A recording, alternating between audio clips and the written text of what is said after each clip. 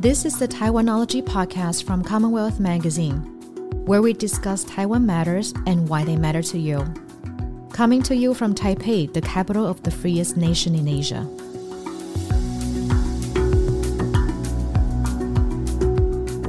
Welcome to another episode of Taiwanology podcast. This is your host, Guangying Liu from Commonwealth Magazine.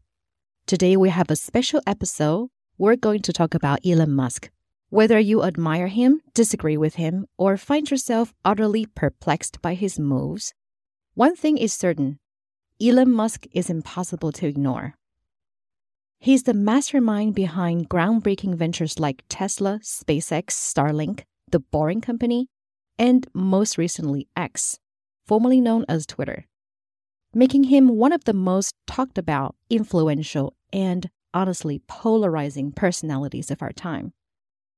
In this special episode, we talk to Walter Isaacson, a renowned biographer with acclaimed works on Steve Jobs, Einstein, and Da Vinci to his name. He is the author of the most comprehensive biography on Elon Musk to date. In early September, Commonwealth Magazine published the traditional Chinese version of the biography in Taipei. But who is the man behind this book? Isaacson is a seasoned journalist with over 2 decades at Time magazine and a former executive at CNN. To delve deeper into Isaacson's perspectives on Musk, my colleagues Chero Wu and Yishan Chen sat down with Isaacson and asked him about Musk, how he navigates the maze of rules, and his controversial stance on China and Taiwan. In the recording you're about to hear are the honest reactions of my coworkers. Sometimes they're curious, sometimes quite surprised. In a world shaped and shifted by Elon Musk's vision, we're all just passengers. Now, please, let's dive in. We are curious about your motivation to do Elon Musk. I know your book are mostly about genius or people who created a revolution, people with very high creativity and innovation. So I know you've said in an interview that you thought Musk probably is the most interesting person around today. And I agree that. But besides that, what's the main reason that motivated you to do him in the first place? Besides he's very interesting. I'm very interested in people who are innovators, people who are creative and think different. And that's why I did Steve Jobs. And he helped bring us into the digital revolution with everything from phones, personal fun computers, music. The other great innovator of our time is Jennifer Doudna. I wrote about her because she's involved in finding tools that can edit our DNA. And then the third great innovator of the modern time is Elon Musk. He's kind of crazy. Yeah, It was a wild ride being with him all this time. But as Steve Jobs once said, the people who are crazy enough to think they can change the world are the ones who do. And so when Musk said I could write a biography of him, I said, well, I need 2 conditions. One is I don't want to just do a bunch of interviews. I want to be by your side for 2 years. I want to be in every meeting. I want to be at dinner and lunch with you. I want to walk on the assembly lines with you. I want to watch you dealing with things. And he said, fine. And he gave me unbelievable access. I mean, there was never anything he said I couldn't watch and take notes. And then I said, and you're going to have no control over the book. He didn't even read it, hasn't read it yet. So he has no control over it. So I think it is a very up-close, personal, and intimate book about the most interesting and influential private citizen in the world today. So is there any huge difference between your previous understanding of him and the observation you got later on with him? So is there any, what's the most surprising thing you discovered during those years by his side? I discovered that there's not one Elon Musk. It's kind of weird. I don't know if you know the story called Dr. Jekyll and Mr. Hyde, but it's about a person who has big personality changes. And that's true of Elon Musk. There are about 5 or 6 versions of Elon Musk, and they change really fast when you're with him. Sometimes he's in engineering mode and he talks in a monotone and he focuses like a laser beam. on an engineering problem or a manufacturing problem. And then sometimes he's silly. He's in a giddy mood. He makes stupid jokes, like he's going to have a fight with Mark Zuckerberg and yanks people's chain. They all think, is he telling the truth? And he said, no, he's just joking. That's his juvenile sense of humor. And then there's a very charismatic, visionary Musk who says we have to get humans to other planets. We have to explore our galaxy. We have to have sustainable energy and batteries and electric cars. We have to worry about artificial intelligence. And he's very visionary, and he can attract people to work with him. But there's another Elon Musk that surprised me and wasn't very pleasant. And that's what his girlfriend, Claire Boucher, the artist known as Grimes, calls demon mode. Mm-hmm. And that's when suddenly he gets triggered. Somebody will say, that's against the rules. You can't do that. Or we're not going to be able to do what you ask. Or anything will happen. And you can watch, and his face becomes almost unmoving and dark. And his eyes get angry. He doesn't raise his voice. He never, abuses anybody. But he just starts talking in deep, cold anger. And maybe for an hour, will just tell people how bad they are at something. And then he'll snap out of it. Suddenly, in the middle of it, he'll start joking again. He'll make some Monty Python jokes. And then I ask him about it afterwards, and he hardly remembers being in demon mode. So people say, what did you think of him? Or did you like him? Or what? I say, well, it depends on which Musk I was with at any given time. But that's what surprised me the most. What's your favorite version of Musk among them?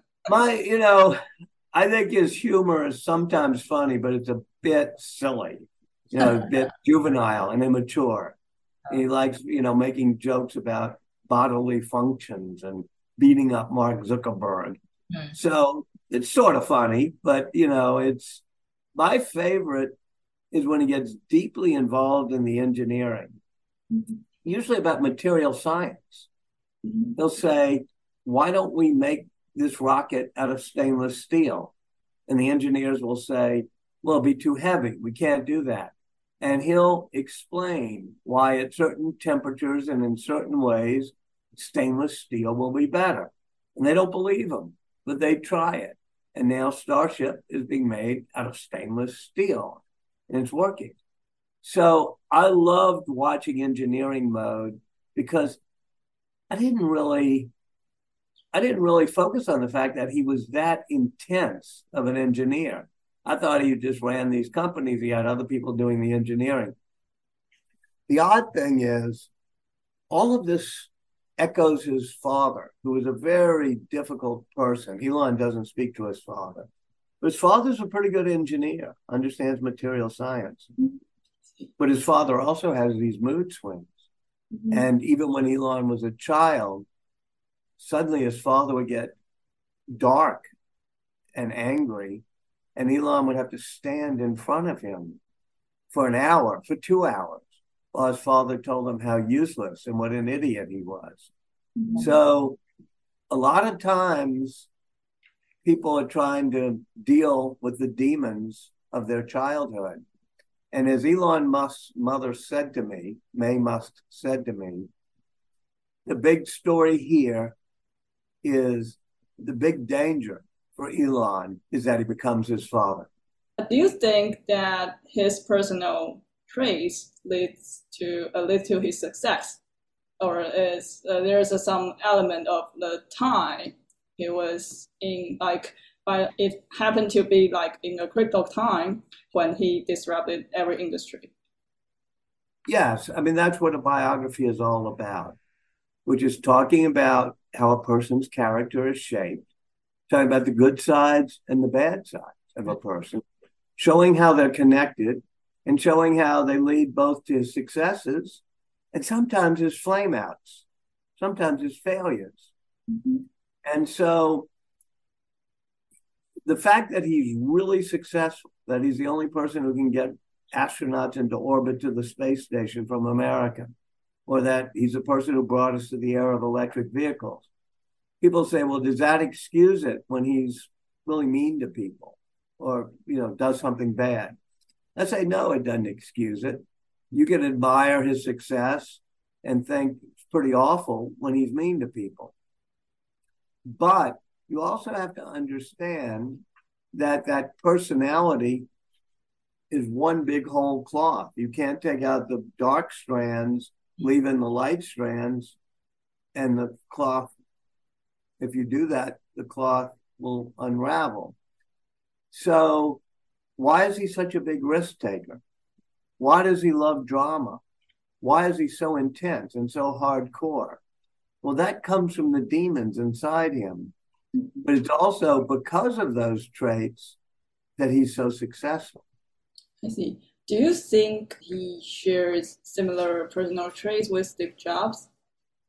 Every great innovator is different. Otherwise, I wouldn't have to write so many books. Yeah, exactly. Write one book and say, here are the secrets to being an innovator. Mm-hmm. And Steve Jobs had a sense of spiritual beauty. Mm-hmm. Elon Musk has a great sense of manufacturing. Jennifer Doudna has a deep moral sense about how technology should be used. Ben Franklin loved to bring people together. He's a great team builder and wanted everybody to like him. So they're all pretty different, but they all have a certain passion. They all want to learn everything you can know about everything that's knowable. And they learn how to think differently because of that. They make imaginative leaps. At first I thought he was just what we might say blowing smoke, making it up about all his missions. But when he came out of college, he was worried about three major things: human consciousness surviving, and he felt for that to happen, we had to go to different planets in case something happens to this planet. He cared about sustainable energy, and that's why he wanted to try electric cars when everybody else was giving up on it. And he worried that artificial intelligence could be harmful to humanity as opposed to being good for humanity. So those are his three missions. And every now and then, there's, as I said, the mission-driven, epic hero, Elon Musk. He talks about reading comic books as a kid. And he said the heroes in the comic books were all trying to save the world. And they wore their underpants on the outside, so they looked ridiculous. But they were trying to save the world. And he said, I think we should all try to do what we can for humanity, to keep human consciousness alive. Now, that seems like a weird superhero thing, but he has a grand, epic sense of himself that can be at times inspiring and at times kind of weird.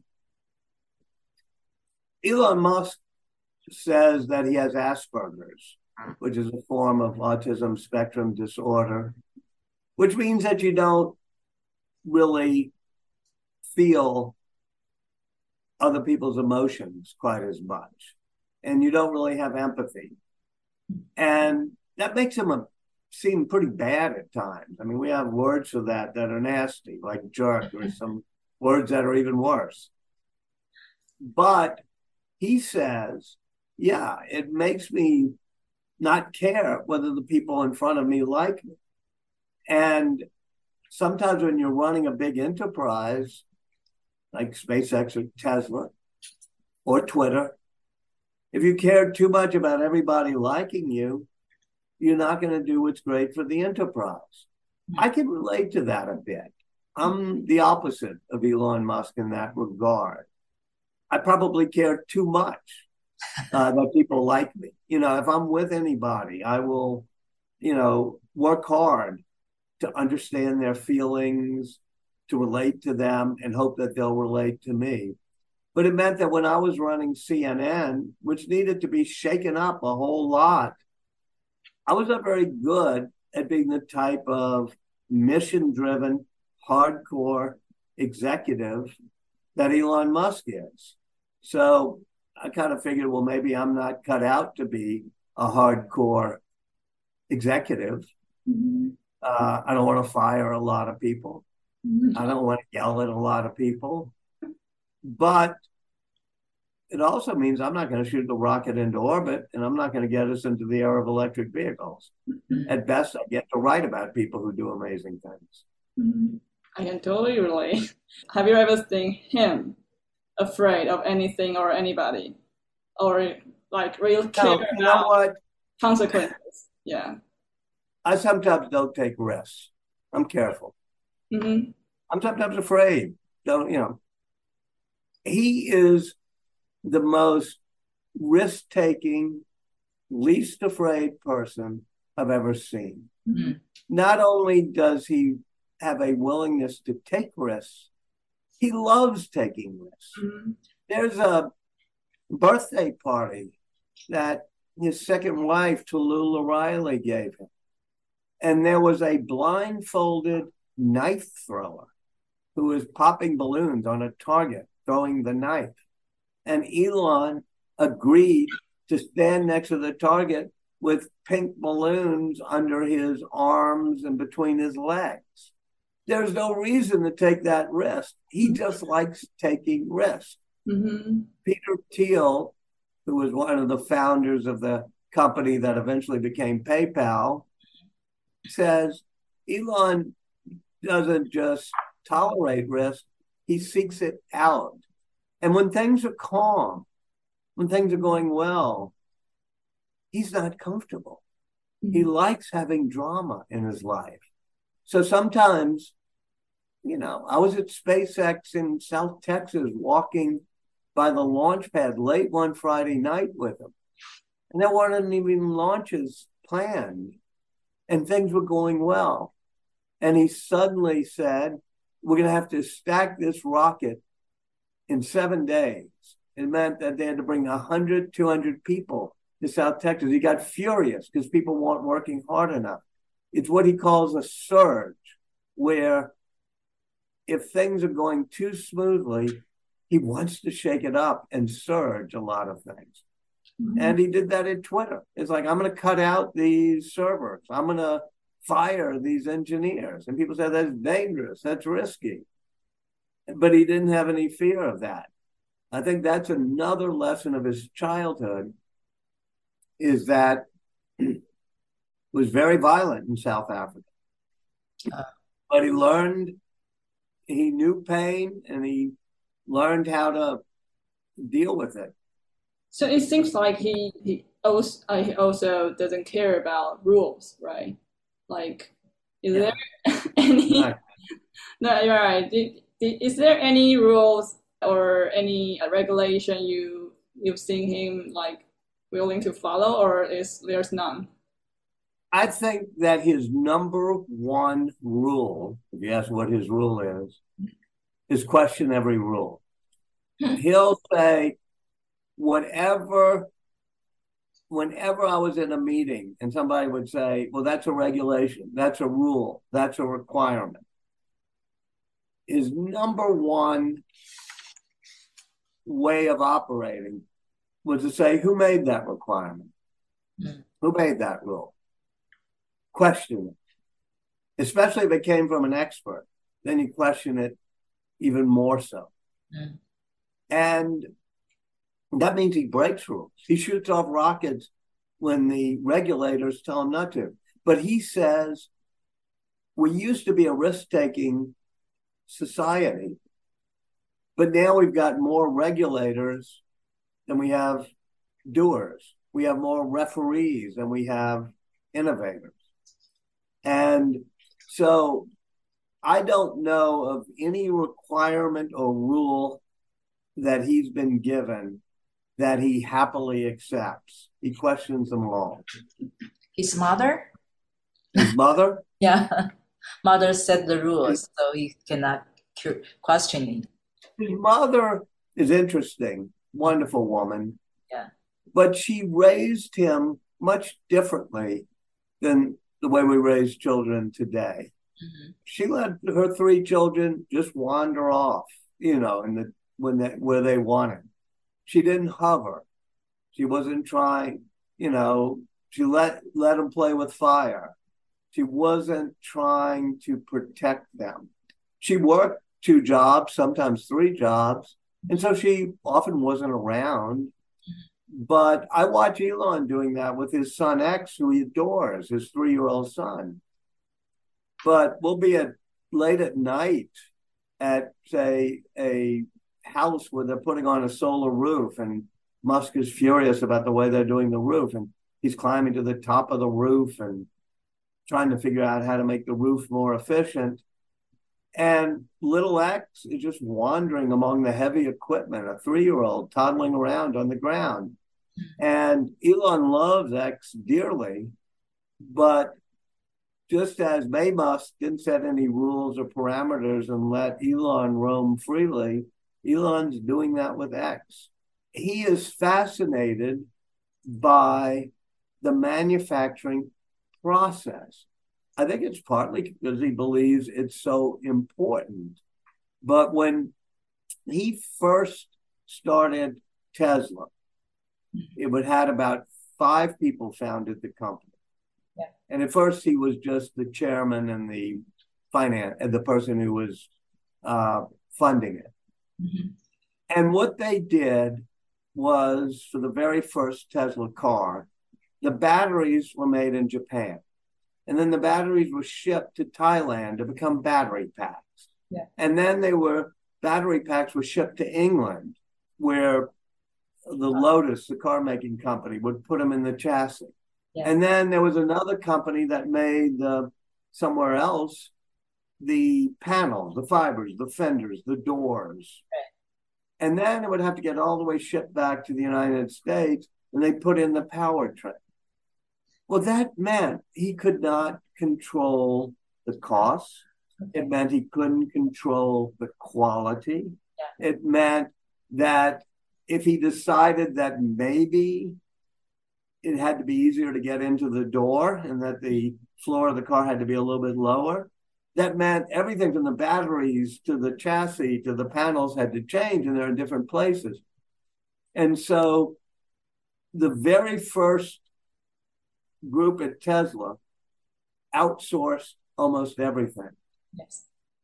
He figured out that was a disaster, and he went radically in the other direction, making his own battery cells, making his own battery packs, making the chassis, and doing it in this factory in California that he was able to create. So I think it was a bad experience he had with the original Teslas, but it was also his nature that he likes to control things, and that he thinks you can't innovate unless you have your fingers on the product every day and you're helping to make it. Do you think that's why he are so interesting to make a manufacturing site in China? Because in China, you can have all manufacturing supply chain around you. Yes, he loves the fact that it's all in one place. He's not having to import the batteries. And I mean, there are things that get imported. He was the first person to be able to do a car manufacturing facility in China without it being a joint venture. Because that gets back to something I just mentioned, which is that he likes to control things. He doesn't like to share control. Right. And so for a long time, he wouldn't build a factory in China because they wouldn't let him control the whole thing. Mm-hmm. He had a college classmate, a close friend, one of his few close friends, named Robin Ren, who was from China. And he asked Robin to go to China with him at one point, and they began to try to convince the government to let him do a factory that they would completely own. And eventually they did. How did they convince the authority? I think that Xi Jinping was just beginning, and he wanted to bring China further into understanding batteries and electric cars.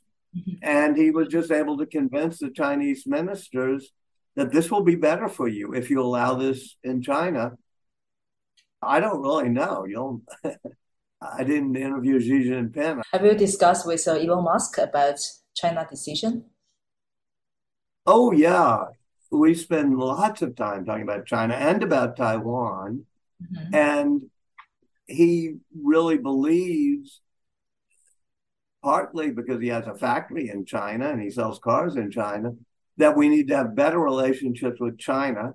And if we have better relations with China, there'll be less of a threat to Taiwan, that we're almost doing things that may provoke China into being more warlike and maybe threatening Taiwan. And so he wants everybody to calm down. And he does, depend on a lot of course, microchips from Taiwan. So I have a follow-up question about this China-Taiwan issue. So it seems like he likes to use his influence on geopolitics, especially recently, and in terms of either coast trade tension or Russia-Ukraine war, right? So I'm curious, why do you think he likes to do it, or does it relate to his goal for humanity in general? I think it relates to his superhero idea. He's very powerful. He's the only person who can make these satellites that actually work and can't be hacked by Russians. He's the only person who can get American astronauts, from the US to the space station. So he has a grand sense of himself. I think he's calmed down a little bit. He did the issue in Ukraine where he was trying to decide how Starlink could be used and whether it could be used against Crimea. And he had some peace plan, which, didn't make much sense to me, about Taiwan and China. But I think since then, he's decided to simply sell Starlink satellites to the US military and allow the military to figure out what to do with them. And he doesn't meddle in peace plans. I think sometimes he just gets larger than himself. Mm-hmm. So I have another question about people around him. Like he seems to attract, or he's like a magnet for very loyal people with very great talents. So like, why and what's so special about their bonds with Elon Musk? Why do they have such a strong faith in him? Well, part of it is because there's a version of Elon Musk, one of his personalities, that's inspiring, visionary, charismatic. And when he talks about getting humanity to Mars, that can inspire people. Mm-hmm. And he's a great leader at showing vision at times. And he'll say, name something more important and more exciting to do in this world than working on Starship and seeing if we can get people to Mars. Mm-hmm. Or name something more thrilling than creating a self-driving car that can learn from watching humans how to drive. Wow. And those are big things. Yes. And so really talented people like Martin Kosa and Gwen Shotwell at SpaceX, or Drew Baglino and Fritz von Holzhausen, they remain loyal because, anything else is going to be boring. I talked to one of the great engineers there, a guy named Tim Zaman, and he said that it got really hectic at times, and Musk would yell at them, and it was painful. He was working on the autopilot self-drive at Tesla. And so finally he quit, and he went somewhere else where everybody took a lot of vacations and spent their weekends with their families. And he said, I was so bored, and I had to choose between being burned out or being bored. And I chose getting burned out. I went back to Tesla. Okay. Most people don't do it. But those who do, those who are afraid of boredom, those who want to do really big things, They get attracted and they stay and they go back if they leave. He called me in March. Towards the end of our interview, one of my coworkers, Vivian, asked Isaacson, did Musk reveal his upcoming plans of what he's up to next? And he gave us an honestly surprising answer. Take a listen. And said, I want to speak to you in person. We can't do it by phone. And he talked about the future ideas he had. One of them was to start an artificial intelligence company, XAI, everything's named X. Yeah. And it was going to compete with chatbots, but it was also going to do real world artificial intelligence.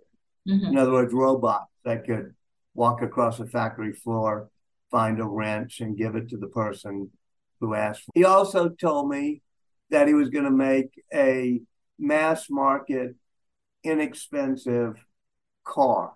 So that's something he's going to do next. Another thing that's important is he decided that self-driving, they're going to change the way they do it at Tesla and not do it based on writing code that gives instructions, such as if you see a red light, stop, if a car, don't cross a yellow line, those type of instructions. And instead to watch billions of frames of video on how good humans drove and learn, just like a ChatGPT chatbot can learn to answer questions by reading billions of words. It will learn how to drive just by imitating humans. So that's what he has in store for the future. I think his biggest impact will be with robots and self-driving cars that will change the world. We'll have factories that have artificial intelligence robots, and it will change what labor is all about. We'll have self-driving cars, which means people won't even have to own cars. They can just summon a car, and then the car takes them where they want. They can leave the car. And that type of real-world artificial intelligence becomes what's known as AGI, artificial general intelligence, not just something that can generate an answer to a question, but something that can do anything a human can do. That's huge. And then the other big thing is it won't be as fast as he thinks, but in 15 or 20 years, we're going to have rockets going to Mars. And soon after that, we may be the only form of life that we know that's intelligent and goes to other planets. Musk is already like the most famous person worldwide, right? So why is this a very critical moment for people to understand him better, like from your perspective? I think that it's important to understand what causes innovation, what causes creativity. Taiwan is a place of enormous innovation and creativity. That's why it has such a great economy. But it's important to know what makes innovation, what makes creativity. And that's what I try to write about. And we become a society, when I say we, I mean the United States, and maybe Taiwan too, in which people don't question rules and regulations quite as much. Well, we have more referees than we have innovators, people saying you can't do this, you can't do that. And you got more lawyers saying that would be too dangerous, don't try that. And so this book is supposed to show you that this guy can be really reckless. You can find him immature. You can think he's crazy.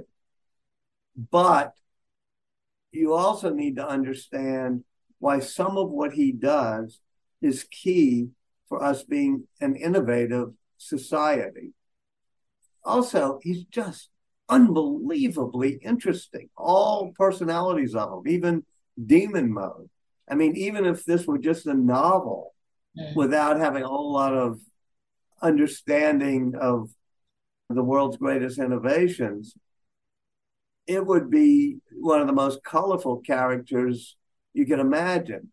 So I got this opportunity to ride alongside him on this wild ride for 2 years. And I don't try to preach in this book. I don't try to say, here's what you have to think about him. I'm just telling you these wild stories, and then you get to figure out, wow, that guy's weird, or that guy's crazy, or that guy's a jerk, or that guy is amazing. And I hope you figure out that all of those adjectives are true, and you think, that was the most interesting person I've read about in many years.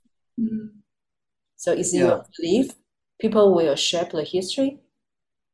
Yeah, that's a very good question. When I first wrote about Henry Kissinger, I discovered something he said when he was doing the missions in the Middle East.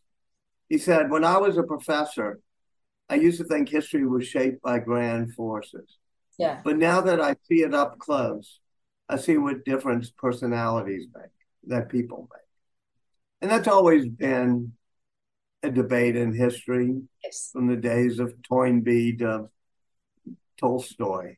You can have people debating, is it great forces or do individuals shape history? I worked at Time magazine, and we always put a person on the cover when I was there. And it was because we wanted to tell the history of our time through the people who make it. And people said, well, that's personality journalism. And, the person who founded the magazine said, well, we didn't invent that. The Bible did. I mean, that's the way we tell stories. That's the way we convey lessons. It's through people. So I find it more interesting to understand how a person works. Now, in my book, I talk about the great forces shaping things, the outsourcing movement, the lack of manufacturing, the inability to do space travel, the partisan politics. These are all part of the story. But I'm somebody, as a journalist, who has learned over the years that there's certain people, Steve Jobs, Jennifer Doudna, Einstein, Ben Franklin, that because of who they are not only interesting, but they actually influence the course of history. Does history make people, or do people make history? It seems Isaacson believes that strong individuals have the power to shape history. As for Elon Musk, his vision and drive are undeniably steering the course of our future, influencing both our society and the evolution of our minds. Hope you enjoyed the show as much as I did. Remember, if you like our show, please leave a review, hopefully constructive, or write us an email to let us know what you think. If you are interested in reading about how Chinese electric vehicle newcomers are challenging Tesla and the European incumbents, check out Commonwealth Magazine's English website for our in-depth reports. Our next episode will be online October 24th, where we will be talking about Vietnam. This show is produced by Weiru Wang, edited by Ian Huang. I'm your host, Guangying Liu. Follow Taiwanology wherever you get your podcasts, and talk to you soon.